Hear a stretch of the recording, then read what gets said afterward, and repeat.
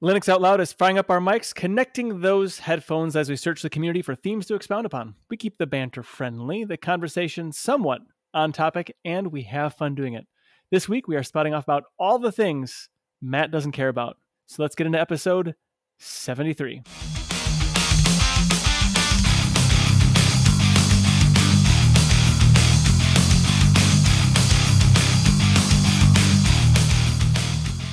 With me today, there is no Matt, so it'll be a great show because I have the only good co-host, Wendy. How are you doing, Wendy? Well, thank you. I'm doing pretty gosh darn good today. Well, fantastic.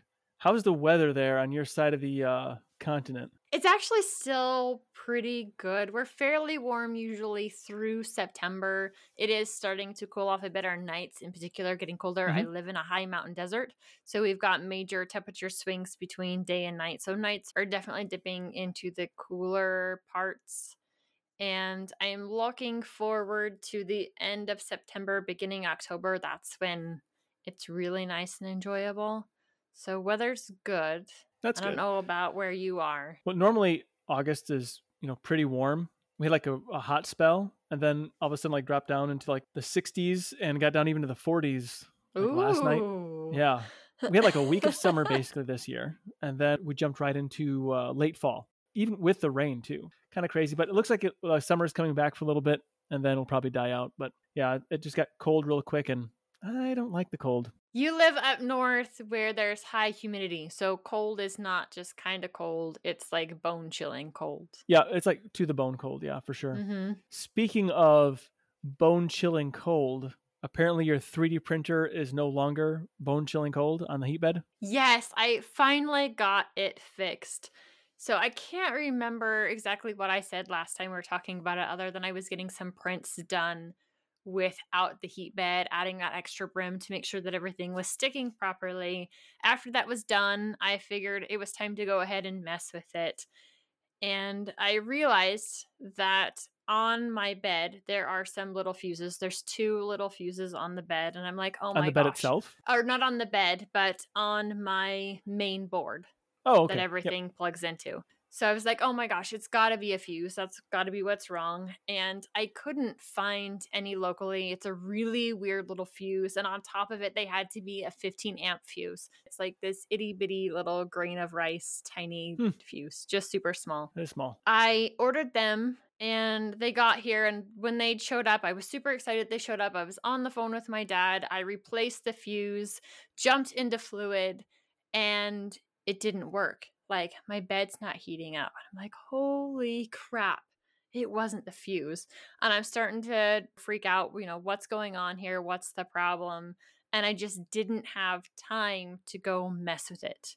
And it was probably the following weekend that I told my husband, I'm like, all right, let's start testing it, seeing what's going on. If you'll go put the probes on it, I will go fire up fluid and tell it to heat, and we'll see what happens. I'm worried because I'm telling it to run, and I'm not seeing the numbers jump up like they're supposed to. And he goes, wait a minute, I'm seeing power coming in. Are all your wires connected? Of course all my... No, they're not.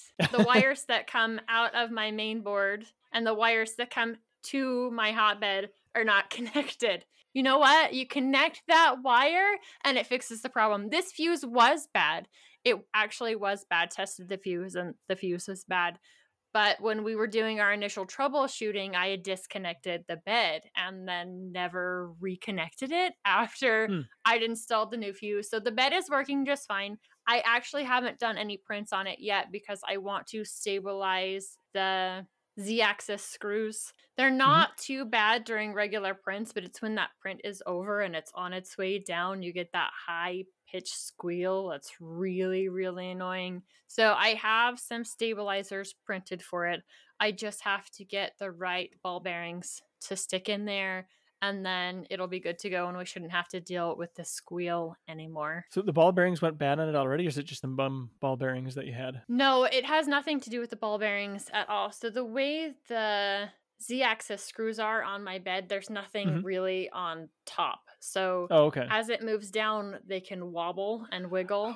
Got So it. I've used some PETG to print some kind of base plates.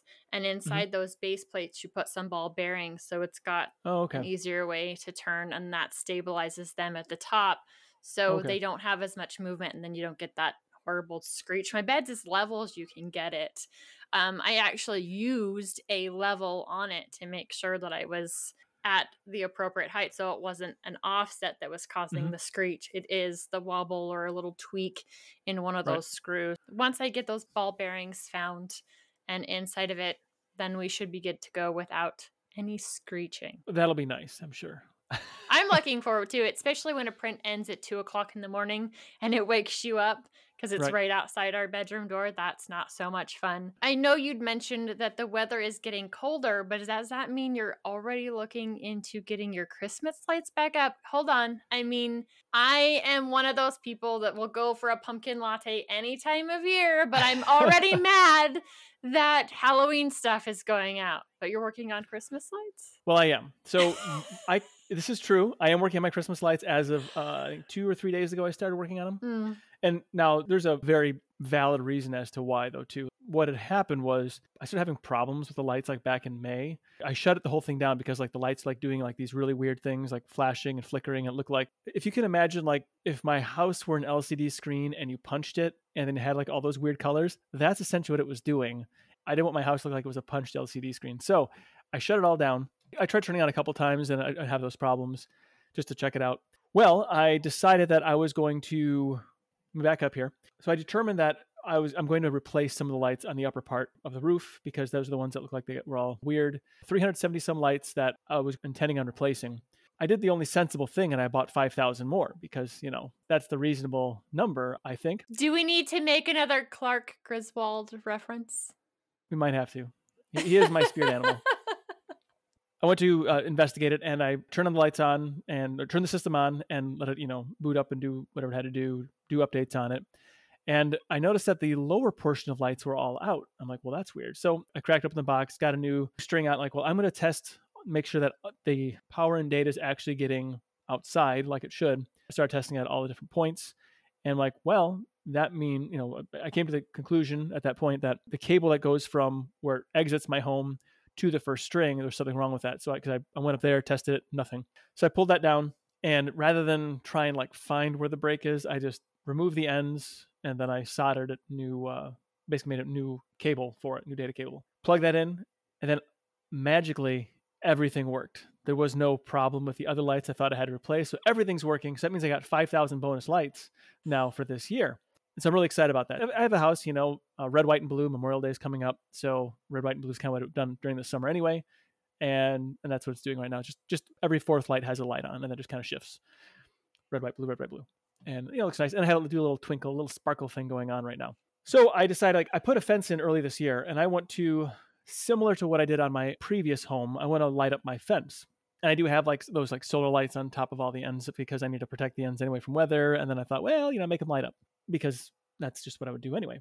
Anyway, I decided instead of doing like I did in the old house and put like little nails and then try and fish the wires on it, like I did previously, I decided, and I don't have it here, it's at the 3D printer, but I made a clip that's just big enough to slip over the top of the fence, the dog ear of the fence, and then just big enough where I can slip the pixel lights right in there, and so it'll hold it exactly how I want. So the lights will be, sticking straight out. Nice. I print it off, and then the variation in thickness of dog ear is as such that I need a more flexible design for my clip. So I'm in the process of redesigning that. I want to be able to have the lights just nicely all along the fence line, kind of follow the fence line down. So I have to do another design iteration on that. I'm just gonna basically make it so it just kind of curves in and then just wide at the top, so that when the clip is on top of the fence, it's not just splayed out, because that just won't work for anybody. I still have to finish repairing the lights. So around the two windows in the front,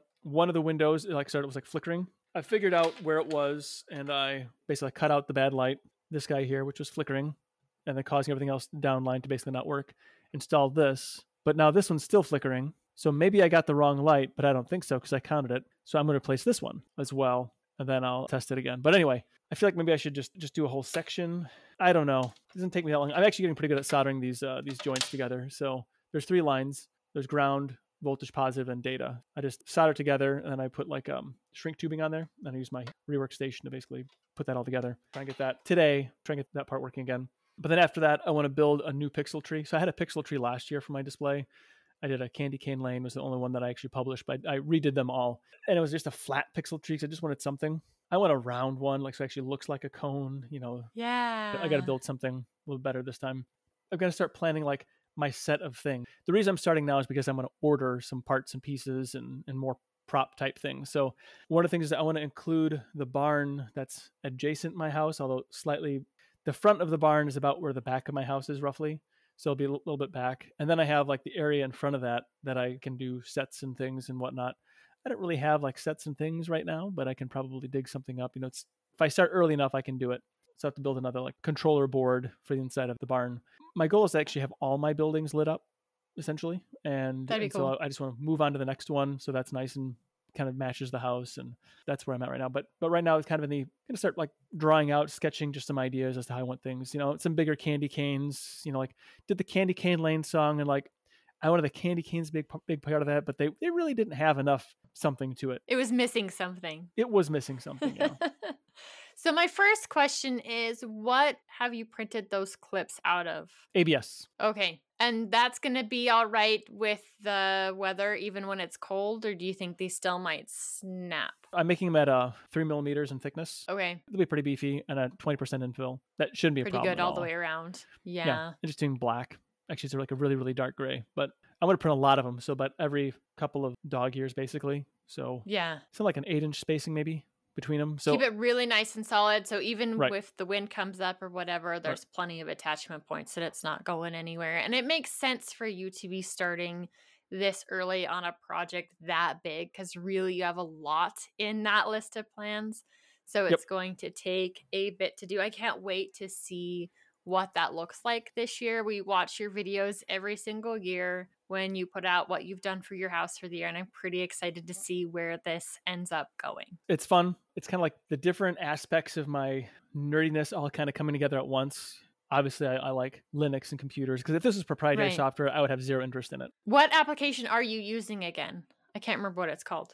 So the controller software on the controller device, it's Falcon Player, or FPP. It used to be Falcon Pi Player, but now it's broadened out, so it's Falcon Player. And that runs on a BeagleBone Black because it has more I/O. And then there's a cape, as they're called, on top of that. Instead of a hat, it has a cape. That controls all the lights. And then to program the lights, I use the software called X-Lights. And that can actually be used to control the lights as well, but that's not how I want to do it. I want a separate controller. I don't want to use a PC for it. I want to use just a control I can upload things to and then, let it go.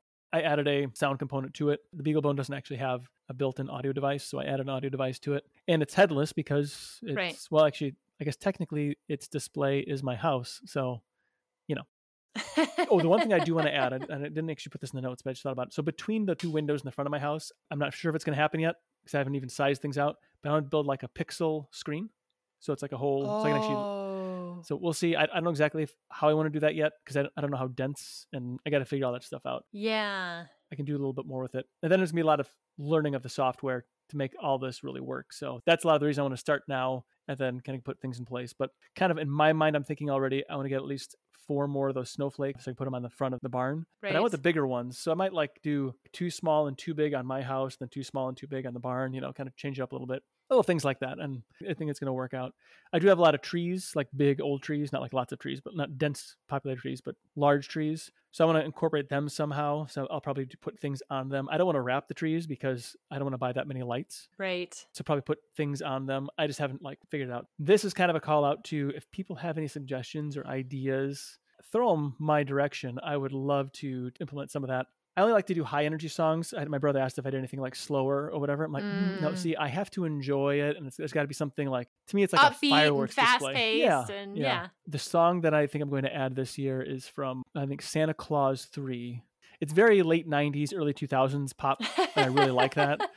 And it's very high energy, and I enjoy that, and that's what I'm probably going to do. But if you have any other song suggestions too, I might consider doing that. They take a long time to do. It's like 8 to 12 hours, but if I'm adding more features and sets, that's going to increase it quite a bit. Wow. When you are inside the software, because I've never actually played with this, I'm kind of curious how this works. Are you able to import the song and see the beat? And Yep. so with hmm this beat, we're tuning it to this light. So you've got to, with each beat on a however long song, Yep. individually map those lights. It's actually a lot like video editing. Oh, wow. You know, if tracks and video editing, but in this case, the tracks are segments that you've defined. So Okay. this part of my roof, one side of the roof, the other angle of the roof, those are each segments. And then each snowflake is a segment for that. So it's a really big sequence thing. And those segments can be as big or small as you like. Are you configuring those segments yourself, or are they individual strings? One string can be many segments. It's just like for me to build it in the software, I have a segment for like each part of the peak and then the sides of the house. And this way it just Yeah. makes it easy to count and then put them in, because you have to know exactly how many lights are in each segment. So I know exactly how many lights are on the house. Because you've mapped it all out and it is included in the software as you're Yeah. going through that whole Yes. process. And it's actually That's a 3D crazy. model too, to make it that much more. It's easier to lay it out three-dimensionally. That makes sense. The entire house around it's not just the front of the house, but it's the entire surround of the house. So So you're building that 3D model inside of that software that X-Lights. you're mapping it out. Holy Correct. cow, that is Mhm. really cool. It is. And it's fun. It's like the joining of all my nerdy things, you know, building stuff, programming things, putting some music in there, and then seeing it at the end. It's all quite enjoyable. Yeah, I can't wait to see this year's display, and maybe you'll have some fun orange colors up for Halloween. Oh, yeah, we're going to do the orange and purple for Halloween. So Perfect. basically, I got to make sure I want to get the barn and the house done basically by October 1st. Gotcha. I need the BeagleBone Black. I got to fix my controller. That's kind of a pinch because from the date of recording, you've got about a month in order to get that done. This is my first controller here. I don't know if you can see, but I kind of sort of burnt it up a little bit. Ooh, you released the magical black smoke? Yes, but it didn't damage the board itself, just the terminal. So I got to solder a new terminal. And then I changed completely how I powered everything so that I bypassed the controller for the power piece of it and just did the data out of here. So no volt positive, just ground and data out of here. And then the power was supplied by the power supply. Is totally separate. Although you can do the power in this, I just decided to totally bypass it. So that'll be for the barn. I'll fix that up, get another BeagleBone Black, and then put it inside the barn. And it'll be specifically just for that. And then this will be like a slave controller to the one in the house. So it will over Wi-Fi basically coordinate. That means I'll have to do a little bit of work on my wireless infrastructure as well. So there's that. So by October 1st, I'm hoping to have all this, at least the front of the barn going. No snowflakes. And a massive cubicle Nate post with all of the fun stuff that you're doing. Yes, I got to make sure I document everything. Yeah, that'd be cool. I have a lot of like articles in the works and a lot of like videos partially done. I just haven't finished them. I need to like sit down and do some of those. But yeah, I got a lot of nonsense I've done, just not been published because busy. Yeah, life is super busy. I know you've been really, really busy at work. I wish I could say that mine is slow and low key, but we're nowhere near that. Yeah, I get it. So we've talked about keyboards before. You're kind of mechanical keyboard sort. That's your bag. And I also prefer the mechanical keyboard. So on my desktop here, my Commodore 64 Imposter, I love that it's a mechanical keyboard. It is kind of loud. I do have to mute when I type because it is that obnoxious, but it feels so good to type on. The Cherry Blues, I think is what they are. Just the sensorial feedback, I think is just great. And one of the things that I've noticed is like, there seems to be like almost a downward slide of laptop keyboards. I don't know how many laptops you've had, but like, about 10 years plus ago, Dell on their Latitudes had just fantastic, they're very smooth keyboards and they're still rubber dome, but they were smooth, had nice travel, and just it felt really good to type on for a laptop. And they got some other laptops in there. Like I had a ZBook from HP. It was just absolutely terrible. I had a Lenovo it was okay. When I got this new job, the IT fellow that was there, I'm now his boss, he asked what kind of computer I wanted, and I wanted a Lenovo. And I got this Lenovo, and I'm just extremely just disappointed with the keyboard. It's just terrible. Like if I type on it, it doesn't necessarily always register the keys, and maybe I just got a bum keyboard. I don't know what it is, but it was a lot like the ZBook that I had where I have to pound on the keys to make them type. So then your hands start to hurt because you're over pressing on the keys. Is there like a wobble to the key as well? Does it feel cheap in that way? Well, it does feel like it was built on a Monday or maybe on a Friday during playoffs. I don't know There's something about it just doesn't have the right feel. Obviously, it was a machine that built it, but there wasn't a human that was involved in it at all. But maybe the machine was watching playoffs. I don't know. It's such a terrible experience. Just that keyboard. I was just really disappointed with it. Everything about it, just the size and position of the arrow keys also were just a little underwhelming. So like my fingers would just not hit them correctly. They're just really terribly thought out. It's like it was designed for someone with little hands, and I have big sausage fingers, so it didn't work out. Anyway, it's a fine computer otherwise, except the keyboard. Oh, and also it seems really slow. Like the way it handles Windows 11, it's really terrible. And then I'm the IT manager and I haven't dealt with it, so it's on me. Anyway, so overall, I've just been like largely just disappointed with keyboards in general on laptops. It's just been really disappointing, actually. So the HP EliteBook I have, that's been okay, but like the keys fall off on it. Like I've had problems with the keys just like falling apart. The reason I bought the framework was because it's going to be such an issue replacing that keyboard. I don't want to be without a laptop. Still haven't fixed it. I think I talked about it like 3 months ago and I haven't done it yet, but I have the keyboard in here ready to do that. I'd rather work on Christmas lights. What gave me a sense of hope is the framework has a similar kind of feel to the Dells of old as far as the key travel, the consistency in the feel, the very smooth feel. And so I was thinking maybe there is a glimmer of hope in the building of keyboards for laptops. Like maybe there's some kind of a pushback on everything that Apple basically messed up for the entire industry. There was a Surface I've been using at work a little bit because Lenovo is such a terrible machine. I'm trying to censor myself a little bit there. I was impressed. The default keyboard, the stock keyboard for the Surface like tablet thing. Yeah, I've got one around here somewhere. Yeah, I know you have one of those. That's why I'm bringing it up. But I was actually impressed by how nice that keyboard is. Like it was just way better than I expected. It's another like feather in the hat of maybe the entire industry hasn't been just totally sloshed by the Apple style keyboard. It hasn't fallen apart, but I mean, it was somebody else's computer they turned because they didn't like it. So I've been using that just a little bit and I thought it was really good. I don't know, like for you, so obviously you have the Surface. Do you enjoy typing on the Surface? I actually don't mind typing on the Surface. It's not my favorite keyboard. This is the Surface keyboard that I have.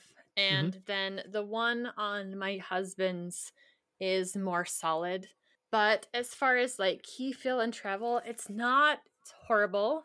It's not my favorite typing experience. I wouldn't want to type out long form stuff, but I love it way better than to type on a touchscreen, which is part of the reason why I have this keyboard right here. So this goes on my tablet, and this one's made by Samsung, and it has a pretty similar feel to, this is the Microsoft 6th generation, I think is what it is. So the feel is pretty similar.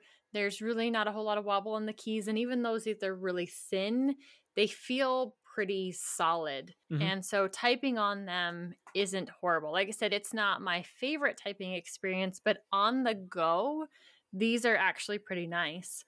And it's been quite a while since I've played with any of the new laptops. And if I'm buying laptops, so I know we're looking at one for my daughter, though we haven't went to do the touch and feel option. I do like to feel the keyboards. I want to know what that's like because I don't want wobbly keys. I don't want that feel of, as I'm pressing on it, the keys got that wobble back and forth. I don't want flex in that keyboard. I want it to feel really nice and solid. And that's part of the reason why I went with mechanical keyboards. And they don't even have to be the most expensive ones, but typically they're built more solid. They don't have that flex. I also currently have blue keys in both the keyboard here at my main computer and the keyboard out there on the kitchen system. The living room computer has an old Logitech membrane keyboard, but it's Bluetooth right now, and they're really not using the keyboard a whole lot. When I get a desk pulled off to the side and a different monitor for it, then it will also get a mechanical keyboard. And I have to say that I do love a tactile switch. I'm not a huge fan of the linear switches. I like the feedback. I like knowing that the switch has been actuated through the sound, through the tactile feel. So that's definitely where I am there. And even when I am messing with laptops, other than like these Surface devices, I like the larger laptops because not only do they have larger screens, but they also have larger keyboards. And I wouldn't say my hands are large by any means, but it does give this really great flexibility. A friend of mine who lives almost on the other side of the world. We've been talking about keyboards recently too, and he likes the itty bitty ones. So still mechanical, but like the 60% keyboards. And I have no idea how anybody loves a 60% keyboard, because I want my numpad, I want my media keys, like I want it all when it comes to keyboards. So I think in general, as long as it's well built, I'm good to type on it. But keyboards are kind of like Linux distros, and everybody has their own flavor, which they enjoy. So it's funny you say that about laptops and keyboards. When I have a laptop, I want the laptop smaller for portability, and I don't like a built-in number pad. That's actually something I do not like, because if I build a number pad and I got the laptop on my lap, my hands are offset one direction when I'm typing to be centered on the screen. Either I got to center my head on the screen, or I center my keyboard on my lap. And I can't do that, or my OCD doesn't kick in when I'm trying to type. So I don't actually like the bigger laptops, or unless they don't have a number pad. So like the Framework 16, that would be a good one, because I could have the keyboard centered and then, non fillers on the side, and I'd be good with that. But then you don't have a number pad, and yeah. I think my daughter's laptop, the one that we're ready to take out in the middle of nowhere and drop. Yes. Yeah, that's kind of a nice one. Yeah, I just keep a number pad on the side. And that's what you use for the laptop. On your regular keyboard, I know you got the Commodore Imposter. Does that have a numpad? It does not. So if I need one, then I just pull out this little guy here, plug it in, and go. But very rarely do I need... I don't do a whole lot when it comes to like number crunching spreadsheets here. This is more like video editing, things like that. And I don't need a number pad for that. It's more doing the work on the laptop that I would do spreadsheets. And that sounds weird, because like this would be a great screen for spreadsheets. That would be a great screen to do it. Yeah. I mean, that's just the perfect setup. I just don't ever do it out here. So probably because you'd rather take that into the house. You've got it at the kitchen table messing with this, right, stirring dinner back and forth between the two, able to multitask a little bit better than in Cubicle Labs, where you're a little sequestered away from everybody else out there. Yeah, out here it's more like designing stuff, or again like video editing, or doing any like work that's not necessarily admin work. Except for I do use Scrooge, the money manager application. I do use that on here sometimes, but that's very rare. But again, I still prefer the laptop for that. The moral of all that, from my perspective, is I think there is hope for laptop keyboards. I think some manufacturers are starting to care about that, and I hope that continues, because it's been really disappointing, honestly, with the durability and the feel and everything. It's just been really, really unfortunate.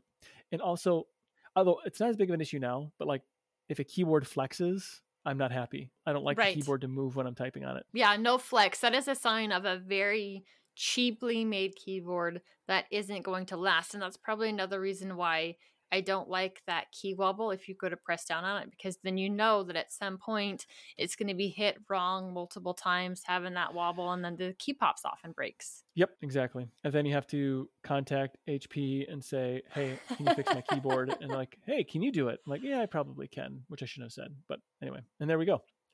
And there we go. I'm curious if there are any of you out there who have actually been actively looking at laptops, going into your local stores, getting a feel for the keyboards. Are there any out there that look promising other than the Framework? And I think the Framework is probably on the better side of keyboards, because it's made for people who enjoy the hardware, who want to be able to update that piece of hardware and keep it for a long period of time. So I'm not surprised that their keyboard is good, but there's got to be some other laptops out there that have a nice, solid keyboard. And also, I'm curious to know, like, what do people look for in a laptop keyboard?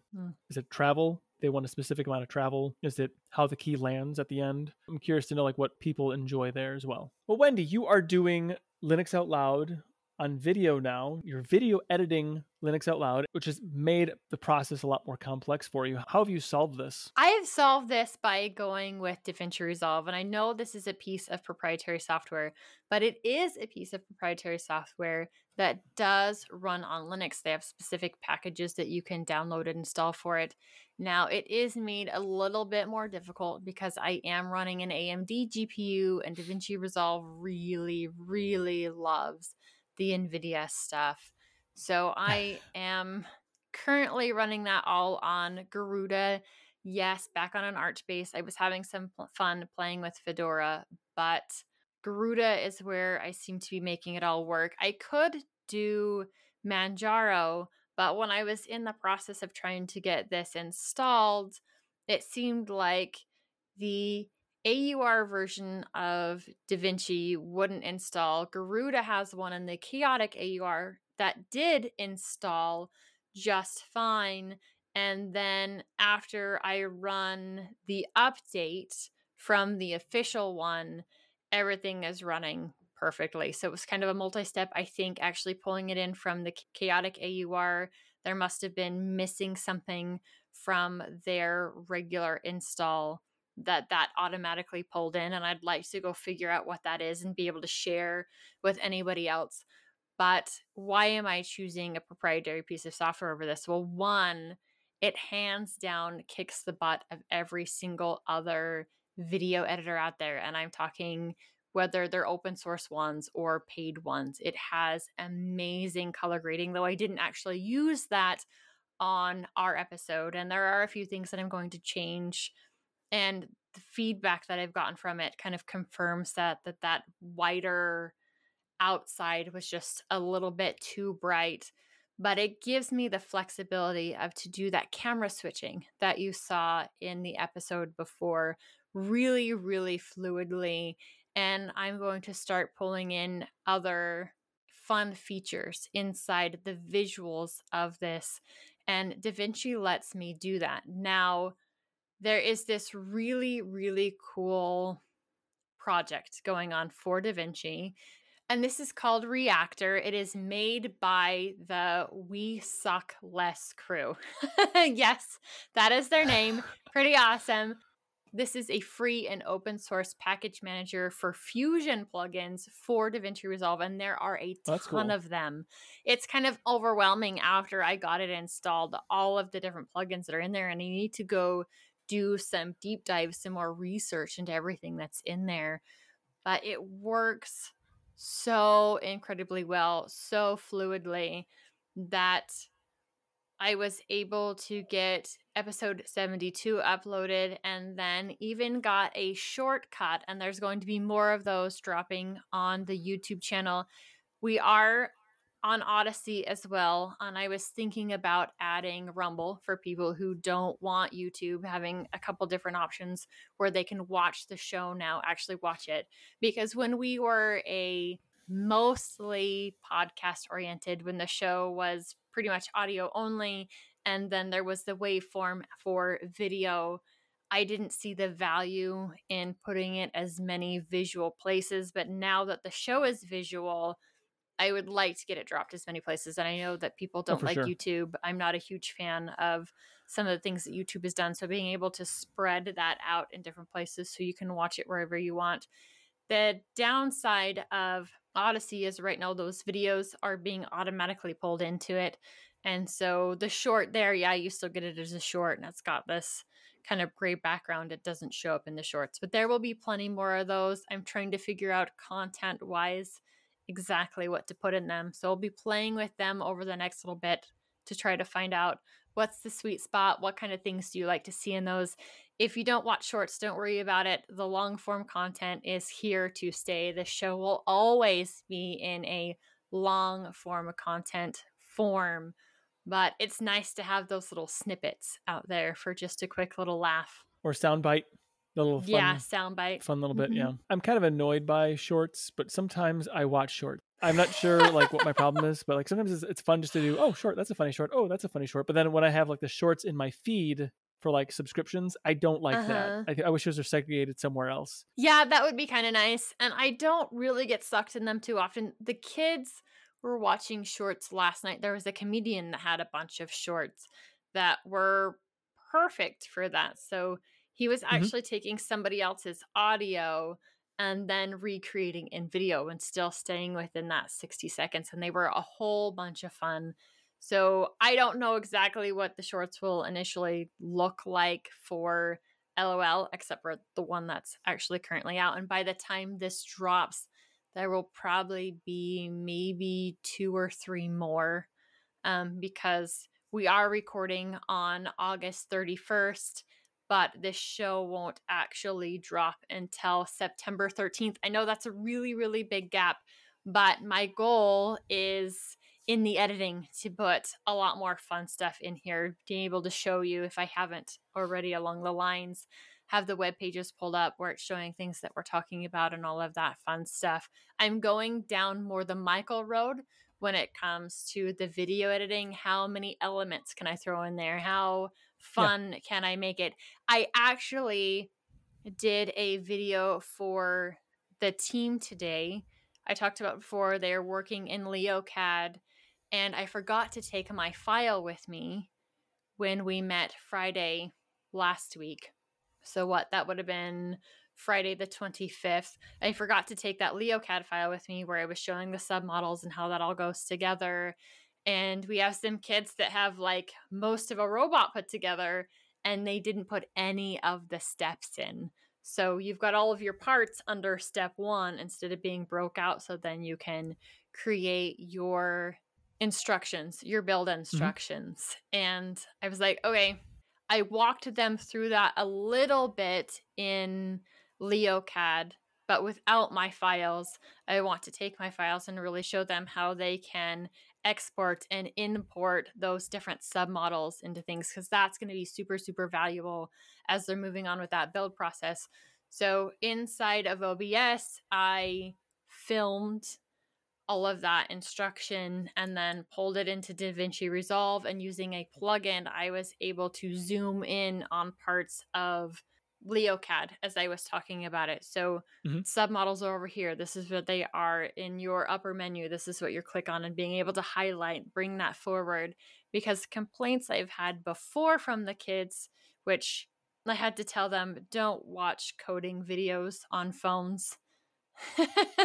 Those screens are way too small. Please go find a laptop or a computer or something. Right. But that, you could cast it, I suppose. Yeah, absolutely.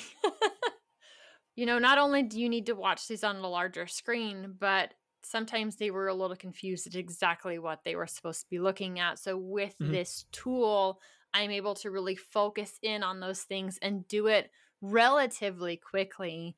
And it ends up with a nice flow where the kids understand what we're doing and what we're looking at. Maybe I will share that I keep most of the videos for the team on an unlisted side of things, not because the content is bad, but really because it's directly intended for them. So when I'm talking about it, I know you've been doing this, so let's focus on this, not kind of a general LeoCAD tutorial. Maybe I can do one, not that I am anywhere near a pro at LeoCAD, but it's kind of fun. I've actually found some enjoyment in editing video, and I have a feeling that I might take it just a little bit too far, channeling my inner Michael. Well, I don't think it'll be too far, just because why not? Why not? Why not? Absolutely. Why not have fun with it? That's the question. Yeah. Including why not? There are a bajillion different kinds of ways that people can be in contact with each other. And sometimes it's overwhelming if you've got people on this chat hub and that chat hub, and you're trying to have multiple different conversations all over the place. It seems you have found a way to condense them into one application and still keep up with everybody. This is true. So this is something I experimented with some years back, stopped using it for reasons, don't remember exactly what, but recently decided to go back to using a multi-chat client. And I have been actually since before August 5th. I wrote on August 5th, but that's when we did the show on Linux Saloon where we talked about multi-chat clients, but I'd been using it for about a week before that. So since late July, I've been using a multi-chat client. So there we go. I would say I've had pretty good success with the whole thing. I've ended up using it with more things over the course of the month. And I'm not as happy with the Telegram. Basically, these are all web clients. So the Telegram one is a little bit iffy. I mean, it works fine. It doesn't have some of the automatic features that I like in the actual client. The Matrix client, perfect. Discord is basically perfect. It's actually way better than the actual client because it doesn't require me to update it and then bang my head against the wall and yell at the computer. So it's a great way of dealing with Discord, where I can actually be on Discord now reliably. I have 2 SMS phone lines. Those are both on there. One's for work, one's for personal. I stay in contact with some of the family using a chat client called GroupMe, so I use that. try not to vomit in your mouth, but I do use Facebook Messenger to keep in contact with people. But there's just some people just around the world that's all they use. And also put in Mastodon, so I can actually stay on top of Mastodon as well. And it's a pretty good experience with Mastodon in there, I would say. I tried Twitter or X, whatever you want to call it, and Twitter's just better on a regular web page. It's a better experience there. So it's easier to stay on Mastodon now because, largely it's been kind of quiet. I like to check it periodically. Another social network called Minds, I have that on there. Steam has got the chat client, so I have I can have that in there as well. LinkedIn, try not to vomit for that one as well. But some people, I only want to talk in LinkedIn. Then also, so some non-chat things, but Simple Note, I put that in there, mostly because the app is just kind of weird. The way it is kind of slow the way it starts up, even with the flat pack or the native package, doesn't really matter.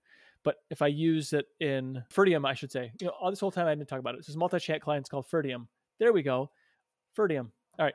So Ferdium does a really good job of handling the Simple Note. So it's always there. I can always go to those notes very quickly. It's just notes I share with my phone, basically. I got the Tux Digital Forum, the OpenSUSE Forum, the Framework Forum, and then something for school called ProCare. So my kids, I can stay in contact with their teachers and whatnot through this thing called ProCare. So then you announcements or notes I go home. That's how you get it. So everything is right there. I can just click right down the line. And could I use a browser instead? Yes, I could. The browser is more general. This is more specific. And so it's just good for my high priority things. Instead of having a bunch of tabs in the top of all these different little things that I have, I use Ferdium, which I guess I could have used any number of things. You could use, Google Chrome or Chromium or Microsoft Edge, a specific profile, or even Firefox. But this is just really convenient niceties about how they have everything along the side and the notifications and everything. So it just works really nice. And it has a little system tray integration as well. So I can see, I can just click on it and then it opens up. So a lot of little things. It works really well. Ferdium is probably of all the multi-chat clients I've tried, it's the one that works the best for me. It's totally open source. There's no subscriptions with it. And there's not even a way to support it right now, but I wish there was.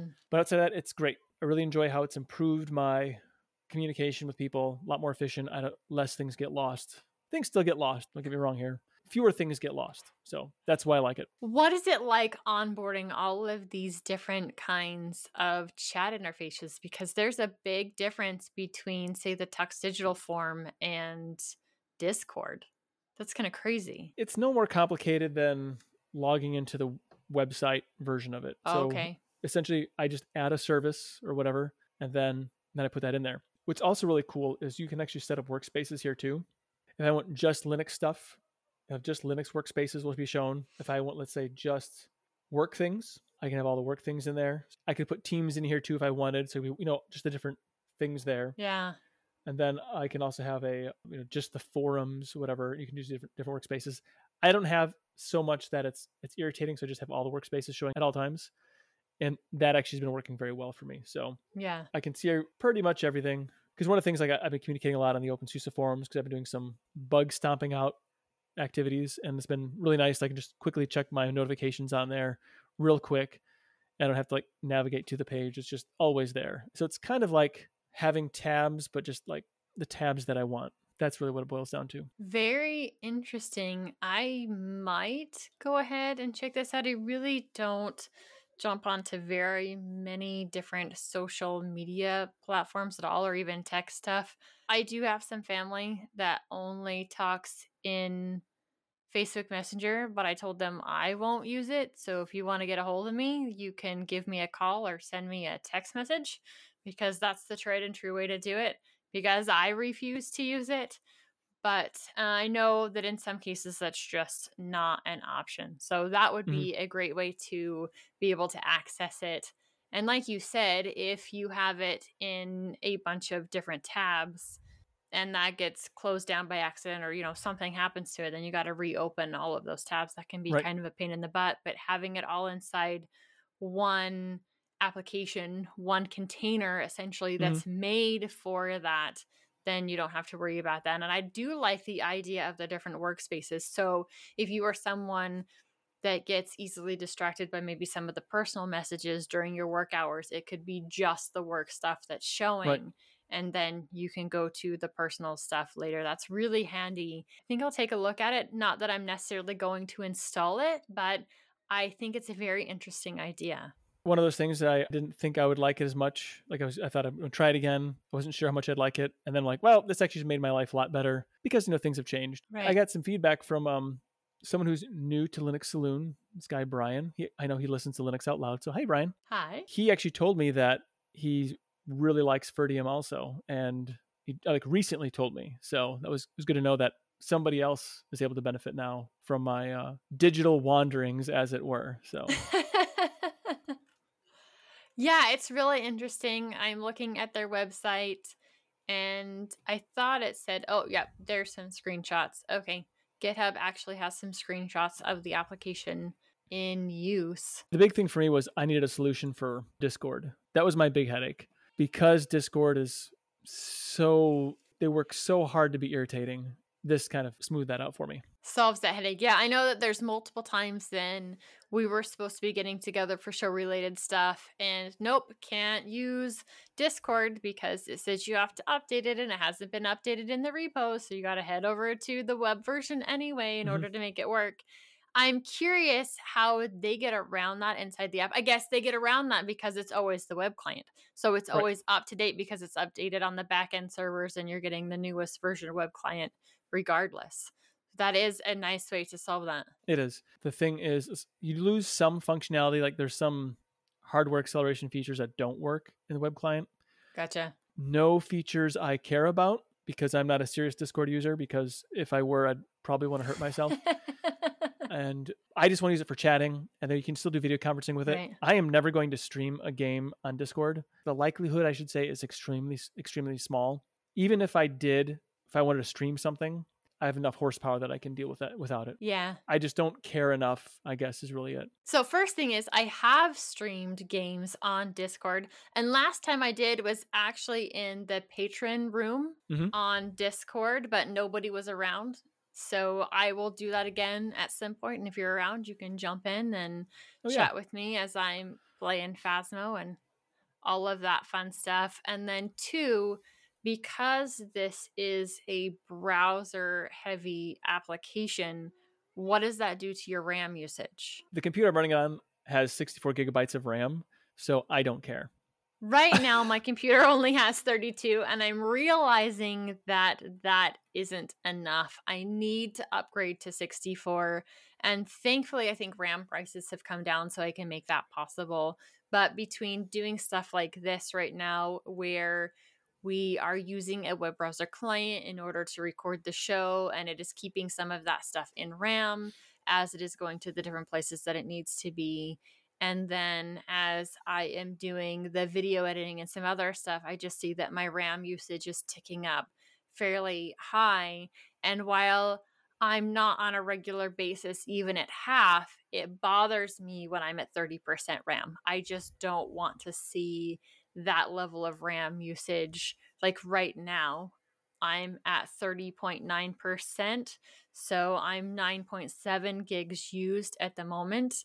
And I would just like to have a bigger buffer. So I know a RAM upgrade is necessary for me in the future as I move forward. So for you, it doesn't seem to be a big deal with this application, but I think at this point for me, it might hurt a little bit. Yeah, according to the System Monitor and Plasma, I'm using 19 gigabytes of RAM. I'm running, obviously, that plus Firefox.